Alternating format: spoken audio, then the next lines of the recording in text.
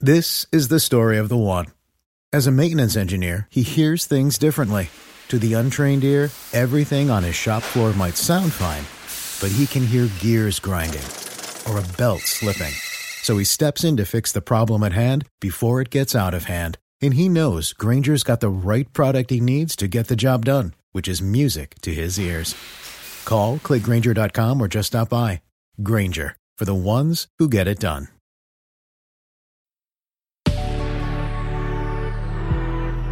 Good risings. I'm Jackie. And I'm Brian. And this is Grateful Grains. Welcome back. This week, we're taking a look at creativity. We got it started Monday with creative permission. Tuesday, we learned 4 lessons. Yesterday, we looked at habits of originality. Today, we're exploring the link between boredom and genius. Manoush Zomorodi was named one of Fast Company's 100 most creative people. She's the host of NPR's TED Radio Hour and author of Bored and Brilliant: How Spacing Out Can Unlock Your Most Creative Self. She came upon the realization that boredom can lead to creativity in the early months of motherhood, when her purpose shifted from on-the-ground journalism in high-stakes environments to satisfying a newborn with long bouts of silence and lots of walking with a stroller. She says she started to wonder what actually happens to us when we get bored. Or more importantly, what happens to us if we never get bored? And what could happen if we got rid of this human emotion entirely? Zomorodi started talking to neuroscientists and cognitive psychologists, and what they revealed was fascinating. It turns out, when we get bored, we ignite a network in our brain called the default mode. Our minds shift to autopilot, and at this very same time, our subconscious gets very busy. In this default mode, our minds connect disparate ideas. We solve some of our most nagging problems, and we do something called autobiographical planning. This is when we look back at our lives, we take note of the big moments, we create a personal narrative, and then we set goals and we figure out what steps we need to take to reach them. Dr. Daniel Levitin explains, every time you shift your attention from one thing to another, the brain has to engage a neurochemical switch that uses up nutrients in the brain to accomplish that. So if you're attempting to multitask, doing 4 or 5 things at once, you're not actually doing 4 or 5 things at once because the brain doesn't work that way. Instead, we're rapidly shifting from one thing to the next, depleting neural resources as we go. A decade ago, we shifted our attention at work every 3 minutes. Now we do it every 45 seconds, and we do it all day long. The average person checks email 74 times a day and switches tasks on their computer 566 times a day. We're not allowing ourselves to be bored in the way we used to. Our phones, our computers allow us and require us to be constantly engaged. In moments when we begin to feel bored, we immediately pick up our phones. And then those phases of boredom that normally might lead to those powerful moments of self-realization, they're spent laughing at GIFs and getting fired up over newspaper headlines. Zomorodi poses the question, what would happen if we broke this vicious cycle? She thought maybe my listeners could help me figure it out. What if we reclaimed those cracks in our day? Could it help us jumpstart our creativity? They called the project Bored and Brilliant. Thousands of people engaged. Zomorodi posed the challenge, first and foremost, delete that Turn To app or game, the one that you're drawn to for distraction. And next, find other things to turn to in moments of boredom.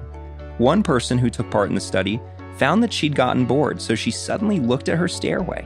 And she thought she'd just come down that stairway, but she could go back up again and then come back down again and get a little cardio. So she did, and then she had a little more time, so she did it again and again and again. She did it 10 times, and when she was done, she'd felt she'd gotten a good cardio exercise in.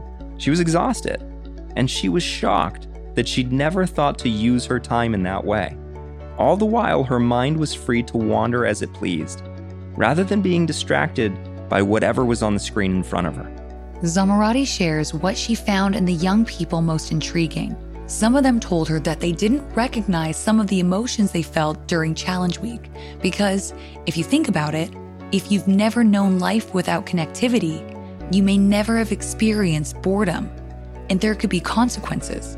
Researchers at USC have found studying teenagers who are on social media while they're talking to their friends or while they're doing homework, 2 years down the road, they're less creative and imaginative about their own personal futures and about solving societal problems, like violence in their neighborhoods. Zamarati finishes by sharing that after her Bored and Brilliant study, people told her they slept better, they felt happier. Her favorite note was from someone who said he felt like he was waking up from a mental hibernation. Some personal data and some neuroscience gave them permission to be offline. The pursuit of data and some neuroscience gave them permission to be offline a little bit more.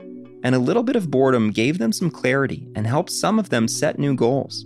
Zamarati imagines one day constant connectivity won't be cool anymore. But in the meantime, teaching people, especially kids, how to use technology to improve their lives and to self-regulate needs to be part of digital literacy. So the next time we go to check our phone, we can ask ourselves if it's to distract us from doing the hard work that comes with deeper thinking. We can take a break instead. We can pace up and down a staircase. We can stare out the window and know that by doing nothing, we're actually being our most productive and creative self. It might feel weird and uncomfortable at first, but boredom truly can lead to brilliance.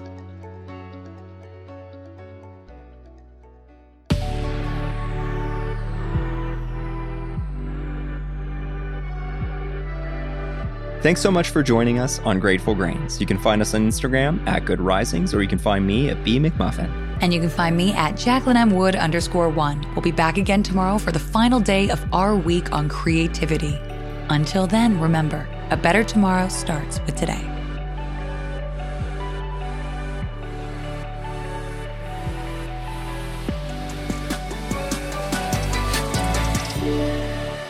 Good Risings is presented by Cavalry Audio. Our kids have said to us since we moved to Minnesota, we are far more active than we've ever been anywhere else we've ever lived.